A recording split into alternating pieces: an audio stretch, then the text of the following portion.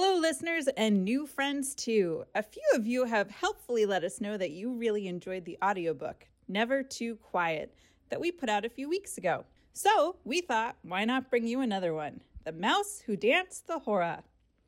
Tilly Moskovitz lives in the walls of a synagogue. She normally stays out of sight, but the joy of a wedding party dancing the hora lures her out. After all, it's a mitzvah to dance at a wedding. Will Tilly be allowed to join in entertaining the bride and groom? Let's find out together. The Mouse Who Danced the Hora, written by Pamela Mayer, illustrated by Christine Davenier, published by PJ Publishing. In a teeny tiny hole in the wall of the social hall at Temple Shalom, there lives a mouse. Her name is Tilly Moskovitz. When Tilly hears music, she peeks out at the door of her mouse house. Music means a celebration at Temple Shalom's social hall. A wedding reception? How nice! Tilly says. May the bride and groom know nothing but happiness. Tilly's whiskers twitch as the band plays her favorite song. Such nice music! Now everyone will dance the hora. If only Tilly could join the circle and dance the hora too, just as the people do at many Temple Shalom celebrations. But for a mouse, it's not. Tilly says, stepping forward with the left foot towards the right, and then forward with the right foot to match. The people turn this way and that as they dance in a large circle. Tilly dances too, singing in her wee mouse voice. Hava Nagila, Hava Nagila, Hava Nagila Vinismeha. The dancers stand in place and clap their hands. Tilly scurries forward and claps her paws together too.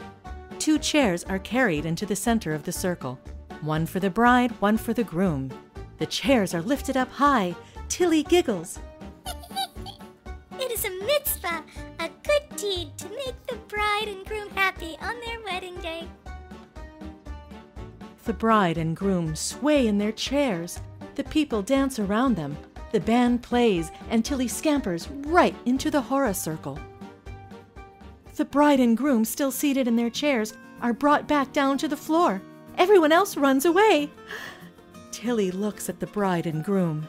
The bride and groom look back at Tilly. Stepping forward with her left paw, Tilly brings her right paw to match. She steps behind with her left paw and again brings the right to match. Tilly turns this way and that. This little mouse is dancing the hora, The groom says. The bride smiles. She is. Standing as one, the bride and groom push away their chairs. They form a circle around Tilly and dance. Tilly dances too. The musicians play the hora song once more. Hava Nagila, Hava Nagila, Hava Nagila.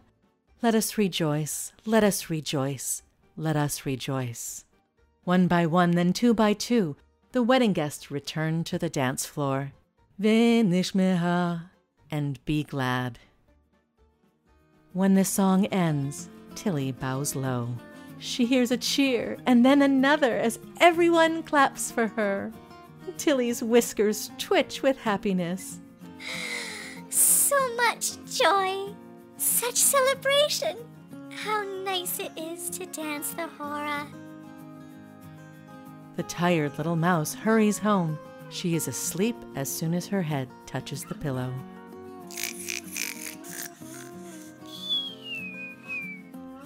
Tilly wakes in the middle of the night. She yawns and stretches. Temple Shalom is dark and quiet. The wedding ended long ago. Tilly's tummy growls. So maybe I'll find a crumb of challah, a morsel of cheese left over. Right outside her door is a surprise. A teeny tiny slice of wedding cake, just the right size. Next to it is a note which reads, "To the mouse who danced the hora, from the bride and groom."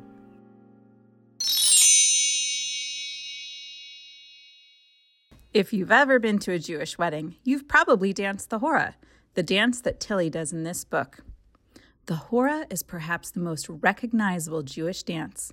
It actually became popular in the first half of the 20th century when members of early kibbutzim, that's Hebrew for communal settlements, danced into the night after long days of working in the fields.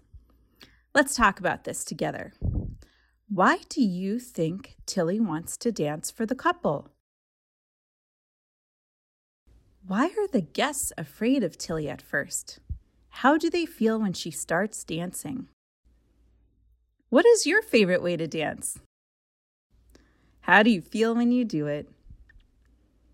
To learn more about dancing the Hora and to find more books just like this one, visit pjlibrary.org.